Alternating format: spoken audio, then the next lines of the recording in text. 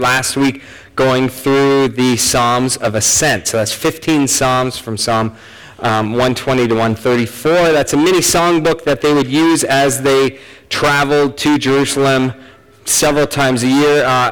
Elementary kids, if you want, there's activity pages at the back. If you haven't grabbed those already, you can go on back and grab those for during the service. So this morning we're in Psalm 121, and it's actually one of my favorite Psalms. And I was thinking through when I first encountered it, and I for sure was at this church when we used to sing a song based on that. And it went something like this. I lift my eyes up to the mountains.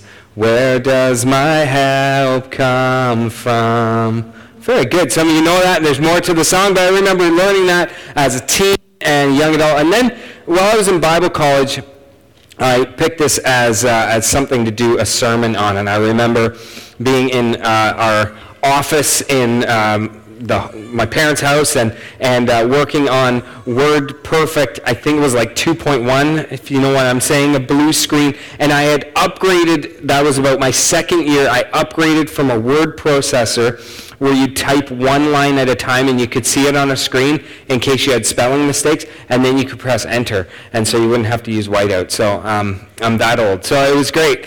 And so I remember that I really latched onto this psalm. It became a favorite right away. And here's why I think that is. But first, let me just go back a little bit. This up here that you'll see is me, about age 7 to 10. And so as a child, those glasses and that impeccable style really became defining for me. And I've shared this before, but as a kid, I was born premature, and I have a birthday at the very end of the year, and I was always smallest in my class and got teased because of my glasses and didn't really fit in anywhere. I wasn't really great at sports. I wasn't really incredible at school, and there was nothing that really made me stand out. The only place I really fit in was church, and so I loved being at church. But a lot of those things really defined me, and I don't remember as a really young kid feeling sad about being picked on, teased, or alone. I remember times being alone.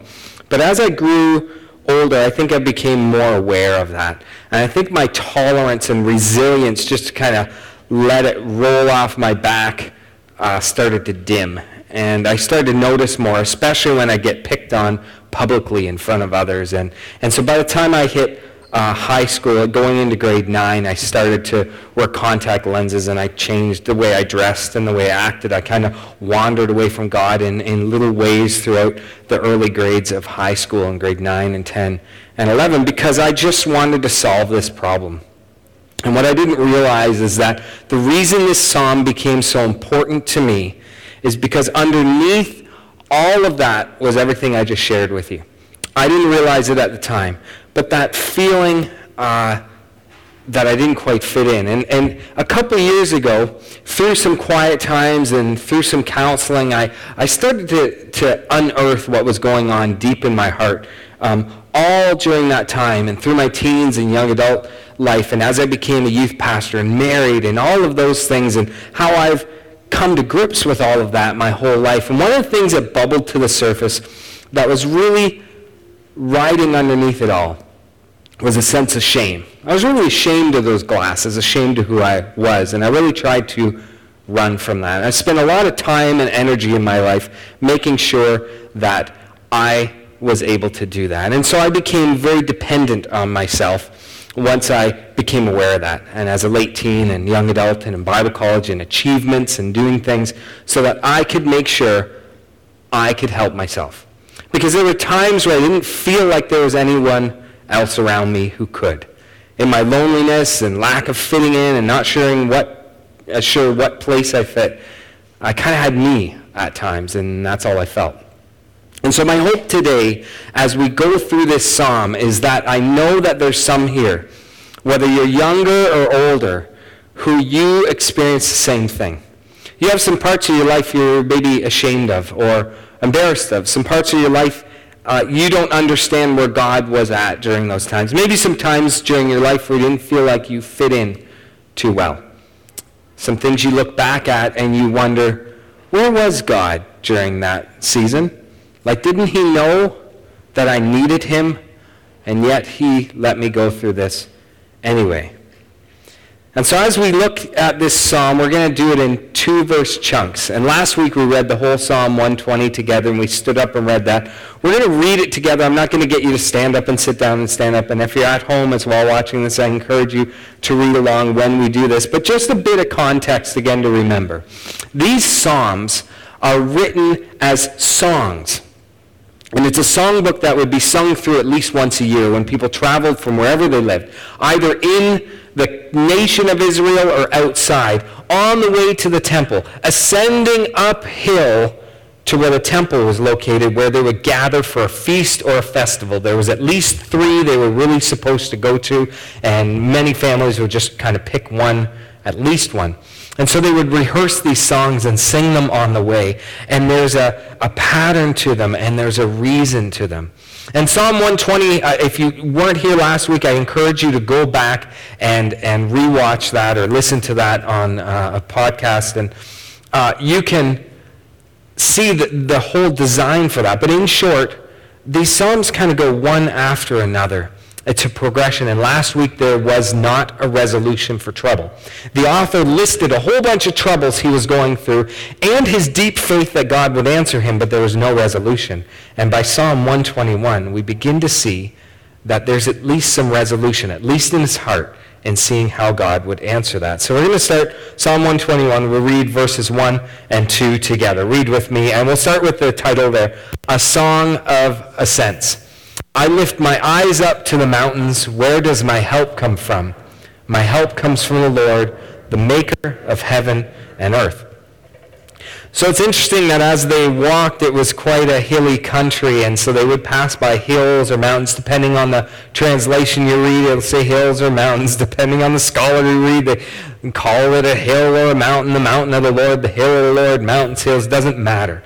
Why on earth would the author say, I lift my eyes up and I look to these mountains? Where does my help come from? Did they come from the mountains? We read that in modern days and go, what do you mean your help comes from the mountains? But for the neighboring nations who had other gods, we know they aren't real gods, we know they're demons and all sorts of other stuff, but those other nations, they looked to the gods who often they believed lived on the mountains, because mountains were so foreboding and overshadowed their land. Where else would a god on earth live but in a place like that? Think of it. In English class throughout high school, you probably did Greek mythology, and it was, on the mountain of Athens where the gods would live. And so this is pretty common for the neighboring nations to look to the mountains, to their gods who would help them. And so while they're journeying, beginning with Psalm 120, singing a psalm to say, be honest with where you're at with God. Take your troubles to God. Don't fake it. If you're not doing well, if you feel distant from him, if you're questioning where he's been in your life, bring that to him. And then we come to Psalm 121 where they sing, as I pass by these hills, as I lift my eyes up along my journey, where does my help come from? And the author says, my help doesn't come from the places that others look. So the people around you and the culture you live in, we live in, I live in, doesn't look to mountains, but they look to a lot of things. They look to self-help. They look to accomplishment, to culture and its values. We have a lot of values in our culture that say, if you value this, act like this, treat people like this, you will ascend and we will be the society without trouble. And yet the more we double down on, felt values or forced values, the further we are away from that. Other people look at money, accomplishments, what you've got, what you make of yourself, who you're in a relationship with, where you're headed in life. All these things. People look to these things to help them, to solve their problems. Some people look in summer to rest and relaxation. If only I could get away for a week and have it look exactly like this, then I can go back to work because it's horrible there. And all I need is this. And you get away and you have a great week and it's wonderful and you forget your boss and you forget all this stuff and then you come back and you realize it's all there again. Maybe even worse. And so these things can't help us. We lift our eyes up from our troubles, and what do you see? When you lift your eyes up, what do you see?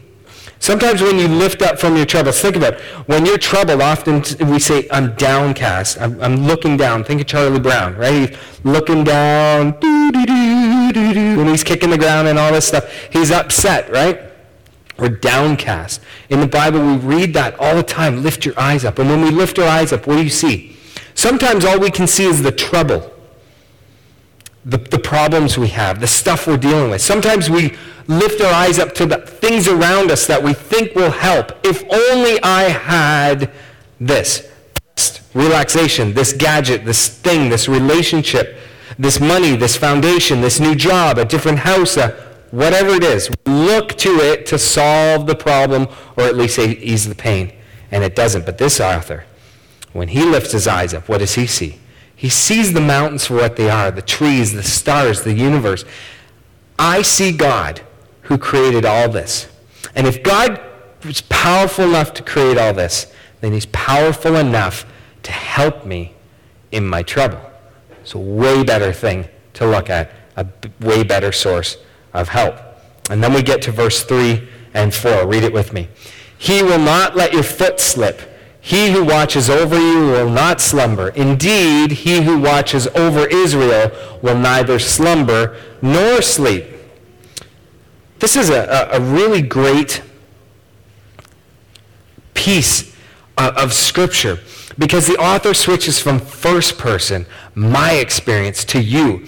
And think about the pilgrims who are traveling, and they go from singing this, I worship God, and my help doesn't come from these places. And then they sing something to each other.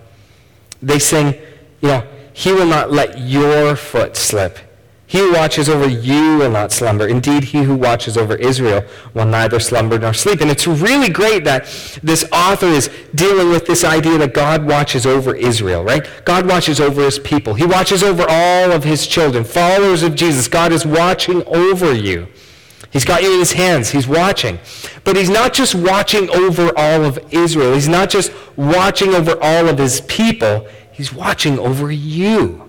And he holds both of these things in his hand. All of his people and all of you. All of his people's troubles and all of your troubles. And he says he will not let your foot slip. What does that mean? If you're on a journey and your foot slips and you're walking over a canyon or something, you can be really injured. If your foot slips and you twist an ankle or something like that, it ruins the whole journey. It can really set things off course. And what I think the author is saying is that when you're sticking close to God, he will order your steps. When you say, I will follow you and where you lead, he will keep your foot from slipping when you take his steps. When you don't take his steps, of course you're going to slip. Of course you're going to falter. It doesn't mean that God will override your free will and you can never make a bad choice again. And when you're determined to walk a certain course in life, if it's the wrong thing, he's going to let you experience that. But those who are his, he who watches over you will not slumber. So he won't let your foot slip. Why and how? Well, he doesn't sleep. We sleep. So if you're in charge of watching over someone who's got an injury, make sure so-and-so doesn't hurt themselves again, right? So someone twists their ankle, someone breaks their arm, and the parent or someone else is, watch over them. Make sure they don't hurt themselves. Well, all it takes is you're at a picnic and you're sitting down and you turn to get some lemonade and the kid who broke his ankle is suddenly running as fast as they can and re-injures it. Or I'm starting to see parents who are like rolling eyes and looking at a spouse or looking at a child who's done that, right? All it takes is a moment and you can't keep them from re-injuring it, right? But God never sleeps. He never takes his eye off you. Isn't that wonderful? So think about it. The author is saying God watches over all of Israel, but he watches over you. He won't let your foot slip when you're taking steps in his way. Why and how? Because he never stops watching. And when we think of Psalm 120 from last week, where the author says, I know you answer my prayer. This is part of that, because God is always listening.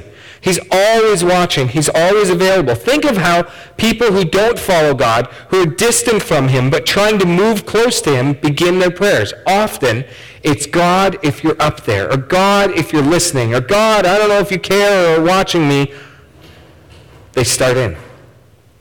Those who are following him No, you don't have to start that way. You know, God is listening and watching and attentive. He never sleeps. He never stops watching you. He's always there. What an incredible promise. And then verse 5 and 6 says this: the Lord watches over you. The Lord is your shade at your right hand. The sun will not harm you by day, nor the moon by night. Thanks for those who still remembered to read along. Those of you who did not, you get your chance. There's still 2 more verses. So, I think for me, I remember when I was going through this and studying it for a sermon, these are the verses that I think captured me most.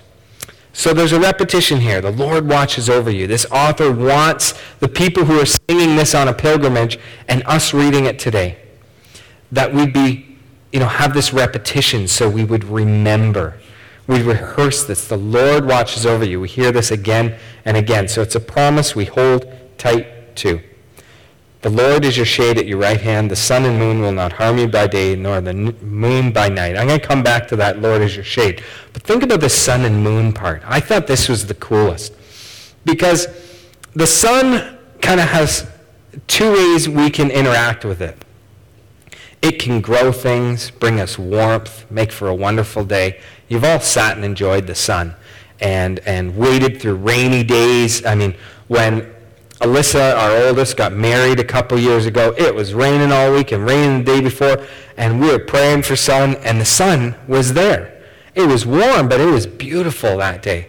It would have been a much different day if the sun wasn't out in full view. We all know that. The sun is wonderful. But some of you have gotten a brutal sunburn. Or those who farm know what it's like to have a season of drought, right?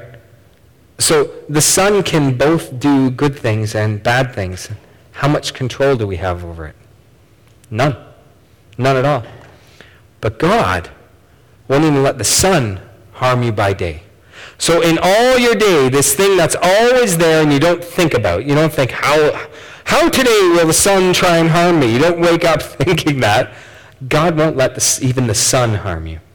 And when you sleep, even though he doesn't sleep, he won't let the moon harm you by night. These big parts of our life that we don't even think about, we don't think about them causing disaster, but the moon draws the tides, and there's something about it that if things went out of whack with it, it would really make our world bad. We don't even think about it. So the things that we don't even think about, God holds in perfect motion. And when we think about the God of the universe who fine-tuned everything just so we could be on this earth and be in relationship with one another and be in relationship with him, he ordered and orchestrated it all. He holds those things, and that's what he watches, even when we can't. That's a great God. And then in the middle, he says, the Lord is your shade at your right hand. Now, at your right hand is an expression of intimacy. So Jesus went to the right hand of the Father. Intimacy. But this isn't God is at our right hand. He's our servant. He will follow us where we go. On our journey, he'll fan us, shade us, feed us grapes, make sure we're all good. He bends, you know what I mean? He's not doing that. God is at our right hand, shading us. We're the servant. He's the protector. He leads the way. He shades us from sun and moon and harm. Even the things we don't need, we know we need protection from. He is there the whole way. Now, if you're traveling in ancient Near Middle East, and you get into a season or a particular part of your journey that's scorching and there's no shade, depending on your health and the level of water you have in your system, it can be a matter of life and death. We don't think about that. When we read, God, you're at my right hand, you're my shade, we're thinking, wonderful. How often have you gone without water? Or how often have you had a full day where you have no shade? You're like, oh, it's so hot on this baseball field, I can't wait till the game's over and we can go to Montana's, or whatever you're doing, right? You have shade. You have water. We have that built in. For those people, this was a big deal. This is a big deal to have shade in the Near Middle East when they're journeying from wherever they're coming from up the hill to Jerusalem. knowing that God would provide them with it. And it's not a literal thing, it's a metaphor, but he will give that protection that we need. God is a good God. And finally, verse 7 and 8. The Lord will keep you from all harm. He will watch over your life. The Lord will watch over your coming and going both now and forevermore. And in case there's any doubt about the scope of God's protection, about the scope of God's power, he will watch over you and keep you from all harm. Not just the things the authors already mentioned, not just the stuff you recognize and the things you don't. It's all harm. Not just in this season of your life, not the things you've identified, not the troubles you have and you've taken to him already as you begin your journey to the temple, if you're in ancient Israel. Or right now in this season of your life, you probably have some troubles that you're taking to him, or you should take to him, or you could take to him, and they're right at the forefront of your thought. You're downcast. It's all you can see in front of you, even when you lift your eyes up. And this author is saying it's not just those things. He's been watching over you already. You're coming and you're going. Past, present, future. That's the God we serve. And so when you think of these troubles, he's there. There's a problem. There's a problem. So we can end here, and it's brought me great hope. But if you've ever walked through something incredibly difficult, and you've asked God to do something that seems completely within his nature, and he doesn't come through for you, especially this last verse, is really difficult. Because the author is telling us to sing to one another, he will keep you from all harm. Yet our experience is that God has not.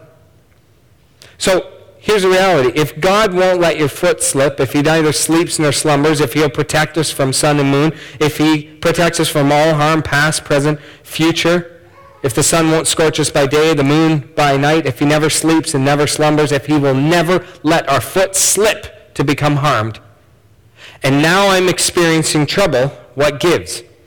Shouldn't his children, shouldn't his followers be the ones without sickness, be the ones with every need provided for? Shouldn't we be the ones who are most healthy, most wealthy, most good off? Shouldn't the testimony of the church be that those who aren't following God would look at us and say, what is the problem? Like, I'm going through all these problems and those people have none. That's a good way to be. Sign me up for that. That's not the testimony of the church. We don't see that from the early church on. I mean, the apostles, the 12, well, the 11, minus Judas, they were all killed except for John. I mean, martyred. They had nothing. They had nothing. And Jesus didn't either. And so, how do we reconcile this? One of the things that's helped me in the past few years is a book by the name of Boundaries by Stuart Townend and Henry Cloud. We've got it in the library. It was at the back for a little while. And in there, they talk about a trouble. And they make a distinction between hurt and harm. And I'm a really visual learner, and so it really sinks in. And they talked about going to the dentist as an illustration. And so I just can't seem to forget this. This makes sense. Who loves going to the dentist? Anyone? Okay, anyone put your hand up? You're sick. It's wrong. You're not sick. I'm just kidding. Most people, I do know people who actually like going to the dentist. So there's nothing wrong with that. You should teach us something. But most people don't like it. Why? Because it hurts. Even a cleaning, it hurts. If you don't care for your teeth, it hurts. Even if you care for your teeth, you can get hurt. We don't like it. You sit there and they ask you, how are you doing? And you say, I'm okay. I think I'm okay. Right? You're not okay. If you're like me, all your muscles are like tense. Are you conscious? Because I get conscious of that. And I realize I'm tensing and I try and purposely not tense and I tense up again. And I think they're looking at me and they're thinking, what's the problem? This can't be that bad. And when you're getting a filling in things. And Stephanie got a filling not too long ago where she said to the dentist, I haven't got one of those for a while. That's awful. Like, I don't want to have that again, right? We don't like it. It hurts us. Here's the question. Does it harm us? No. If you don't go through the hurt, you don't receive the help. The hurt is to give us help, and we don't end up in harm. But if you don't go through the hurt, you're going to have harm. eventually, and worse hurt. So that's helped me reconcile some of this, because when we go through trouble and when we go through things that hurt us, we can ask, where is God? It's a normal question. The answer is that he's right there with you. So if he's right there with me, could he have prevented it? Yes. Did he? Well, sometimes, and sometimes not. Why? We don't know. The truth of the matter is that God hasn't promised us a life free from hurt, pain, trouble. If we experience that, guess where we are? It's called heaven. It's his promise to those who receive his gift of salvation, walk with him. He redeems, renews, restores, gives new life, returns and makes us completely new, and we live forever in a new heaven, new earth, a new Jerusalem, a new holy hill, without the need for a temple, where there's no pain, there's no trouble, there's no tears. But we chose as humanity to go against God and to live in a world where sin rules and reigns. And where the power of sin is active. And so whether it's the power of sin, a power that's just at play all the time, or it's something spiritual, it's something someone does to us, regardless of how the trouble comes, we live in a world with trouble. And there are times where God comes in. That's called a miracle. And he does that. And he still does that. And we pray for that. But it doesn't always. Because if he does always, we're in heaven. And we chose this. This is the world we're in. We're going to have sin. We're going to have pain. We're going to have trouble. But here's the reality of what God does.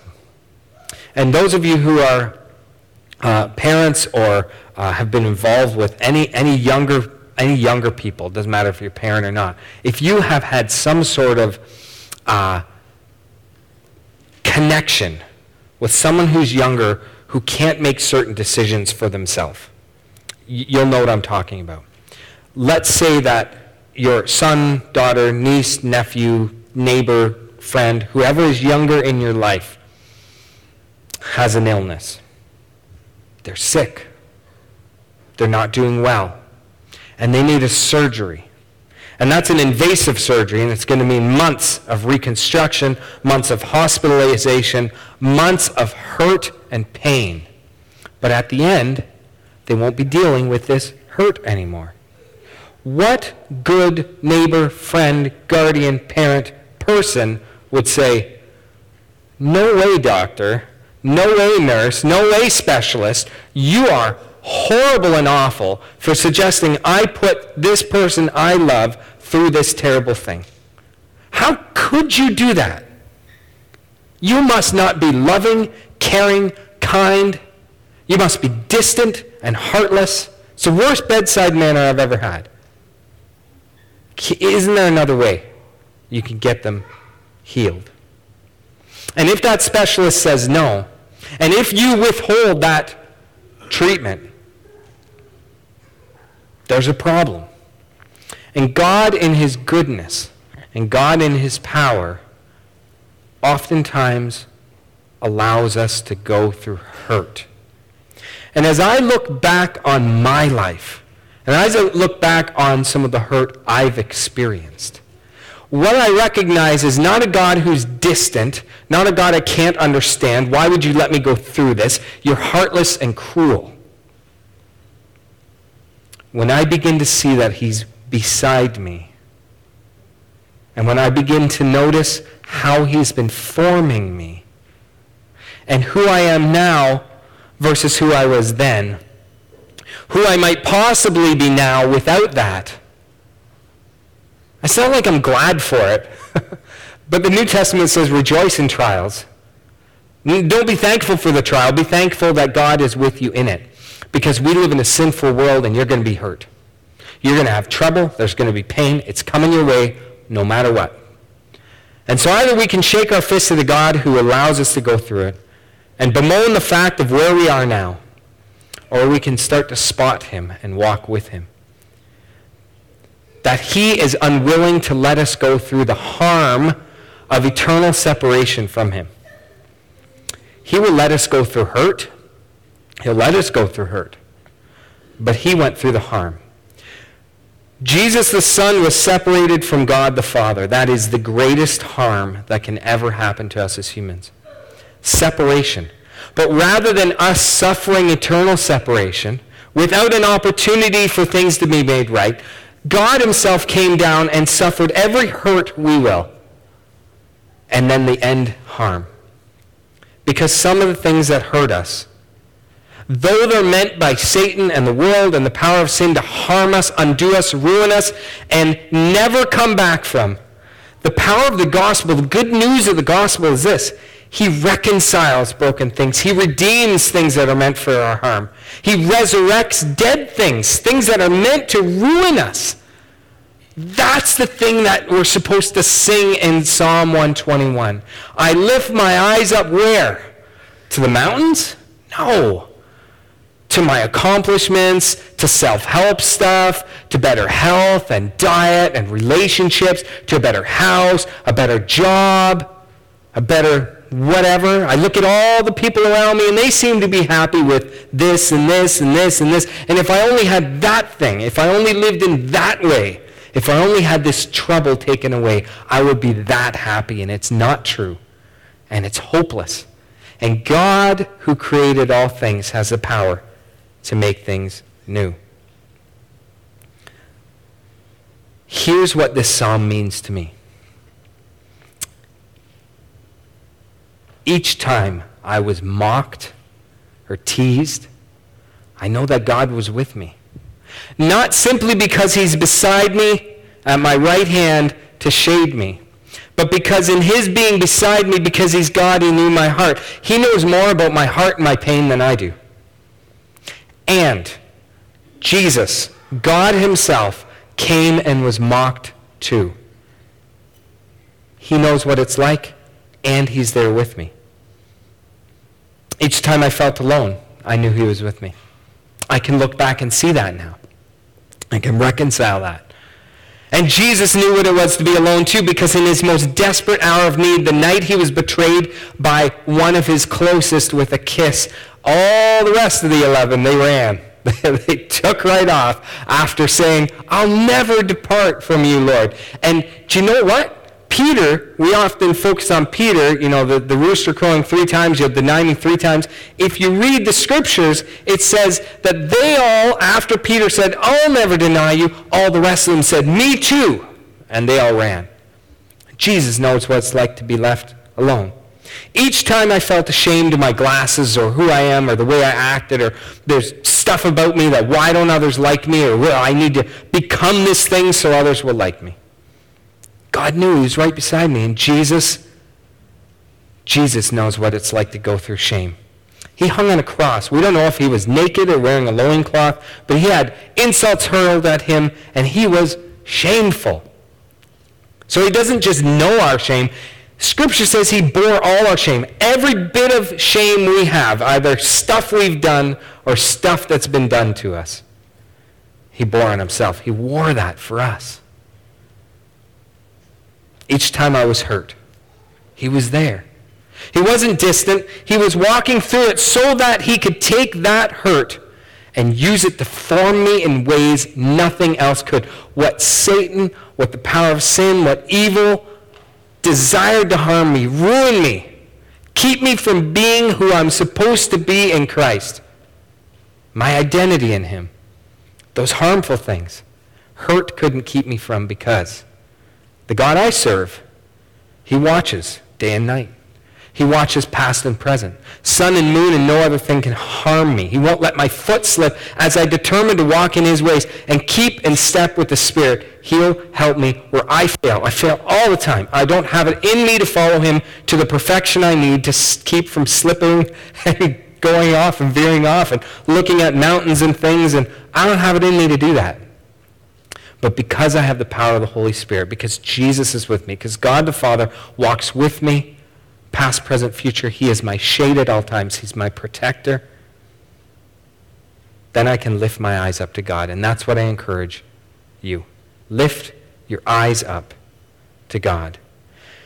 And my hope today is that as you lift your eyes up, you wouldn't see the trouble. You wouldn't see the other stuff around you that gives hope to others, but it's a false hope. It's a shallow hope.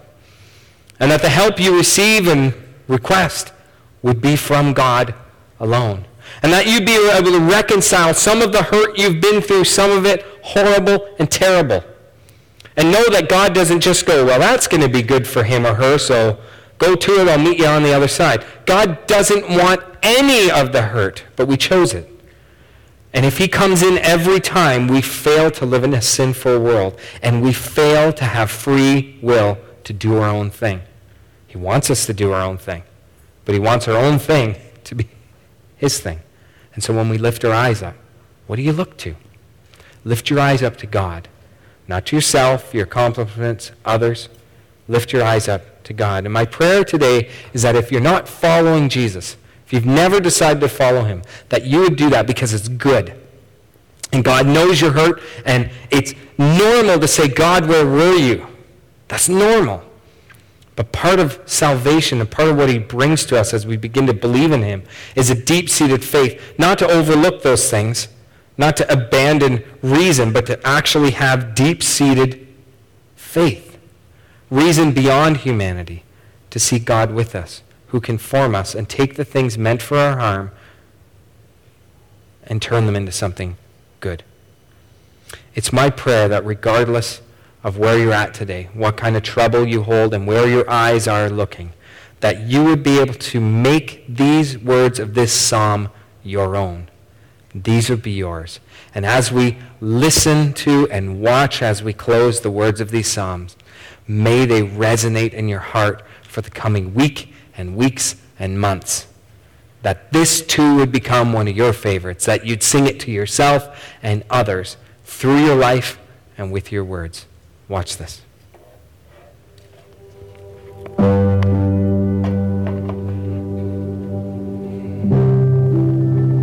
I lift my eyes up to the mountains. Where does my help come from? My help comes from the Lord, the maker of heaven and earth. He will not let your foot slip. He who watches over you will not slumber. Indeed, he who watches over Israel will neither slumber nor sleep. The Lord watches over you. The Lord is your shade at your right hand. The sun will not harm you by day, nor the moon by night. The Lord will keep you from all harm. He will watch over your life. The Lord will watch over our coming and going, both now and forevermore.